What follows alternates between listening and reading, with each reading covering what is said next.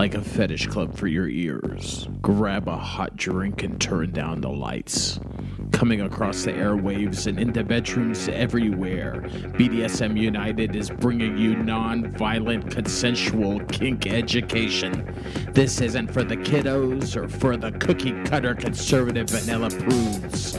We'll be talking bondage, discipline, dominance, submission, sadomasochism, and more today on this BDSM United podcast.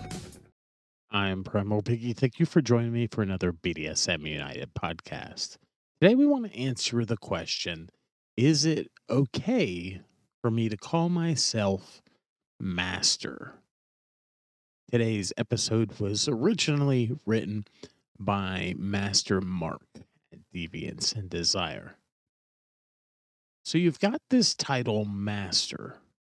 What are the origins and how did you come to be part, or how did it become part of the BDSM language?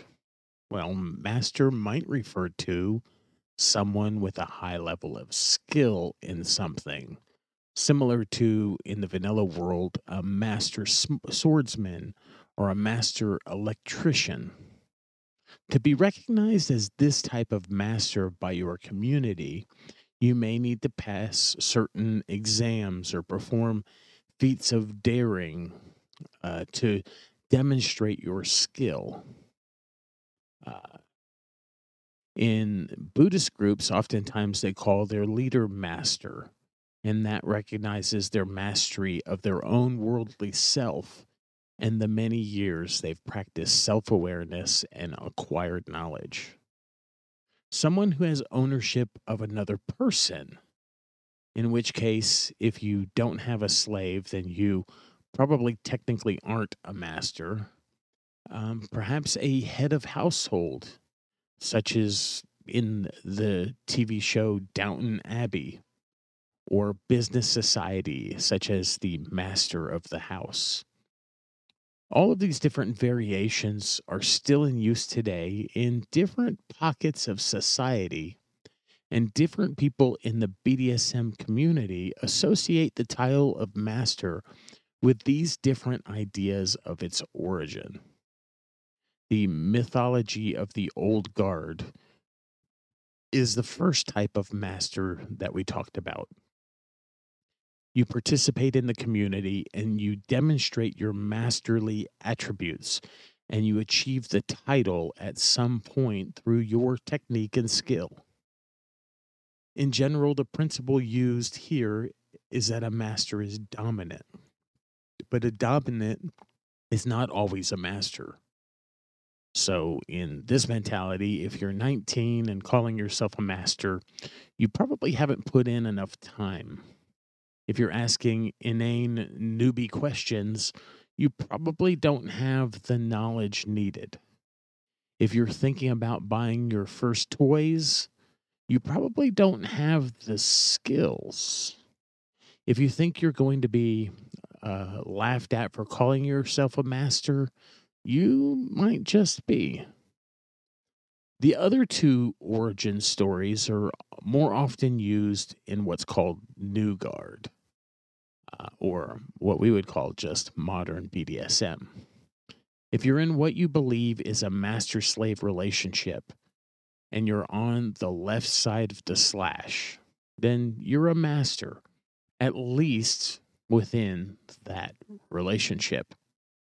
If you take that and adopt it as your title and add it to your FetLife screen name or the names you like to be called at Munches, then you may offend someone because they may perceive that you feel that people outside of your relationship should also call you master, and that's sometimes a touchy hot button in the BDSM community. If you like to call yourself master, you know what? Go ahead. Many people will support your right to do so, and some may get a little butthurt about it, but it's all right. Just remember that it gives you no special rights. It doesn't make you the master of anyone outside of your relationship.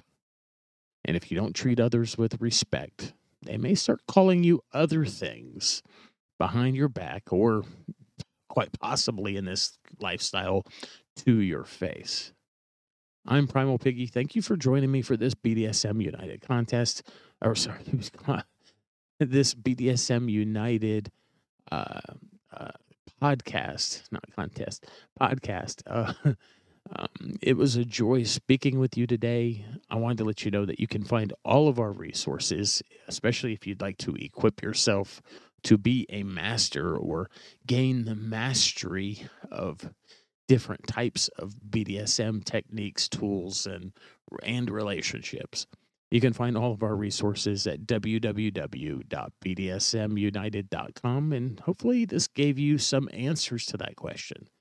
We've looked at some of the origins, and, a lot of times, largely today, people pick the identities that they want to be, and they pick those identities, but they should match the relationships they are in, or that they are seeking to have. And again, like Master Mark said, it doesn't afford you. Your title doesn't afford you any special rights. It doesn't make you the master, the dominant of anyone outside of your particular relationship. You got to treat people well. You got to treat them with respect. That's part of our BDSM community, is treating people with respect and having integrity. Those are really big things. It was a joy speaking with you today, and I'll talk to you again soon. Before you go, head on over and visit our friend Nookie at datingkinky.com. She's been a longtime supporter and friend of Whips, Chains, and Duct Tape, and she's built a very inclusive service that is Dating Kinky.